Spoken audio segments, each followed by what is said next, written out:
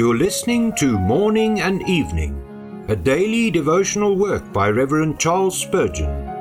This reading is brought to you by the Spurgeon Study Bible, available in the original King James Version or the Christian Standard Bible at spurgeonstudybible.com. Good morning. Today is November the 20th.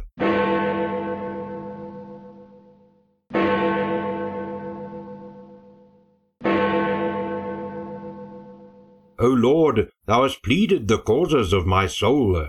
Lamentations 3 verse 58. Observe how positively the prophet speaks. He doth not say, I hope, I trust, I sometimes think that God hath pleaded the causes of my soul, but he speaks of it as a matter of fact, not to be disputed. Thou hast pleaded the causes of my soul. Let us, by the aid of the gracious Comforter, shake off those doubts and fears which so much mar our peace and comfort. Be this our prayer, that we may have done with the harsh croaking voice of surmise and suspicion, and may be able to speak with the clear melodious voice of full assurance. Notice how gratefully the prophet speaks, ascribing all the glory to God alone. You perceive there is not a word concerning himself or his own pleadings. He doth not ascribe his deliverance in any measure to any man, much less to his own merit, but it is Thou, O Lord, Thou hast pleaded the causes of my soul, Thou hast redeemed my life. A grateful spirit should ever be cultivated by the Christian, and especially after deliverances we should prepare a song for our God. Earth should be a temple filled with the songs of grateful saints, and every day should be a censer smoking with the sweet incense of thanksgiving.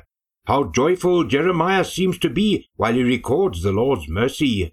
How triumphantly he lifts up the strain. He has been in the low dungeon, and is even now no other than the weeping prophet, and yet in the very book which is called Lamentations, clear as the song of Miriam when she dashed her fingers against the Tabor, shrill as the note of Deborah when she met Barak with shouts of victory, we hear the voice of Jeremy going up to heaven.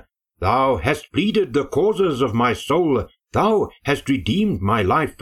O children of God, seek after a vital experience of the Lord's loving kindness, and when you have it, speak positively of it, sing gratefully, shout triumphantly. May the sun shine warmly upon your face, may the rains fall softly upon your fields, and may God firmly keep you in the palm of his righteous right hand.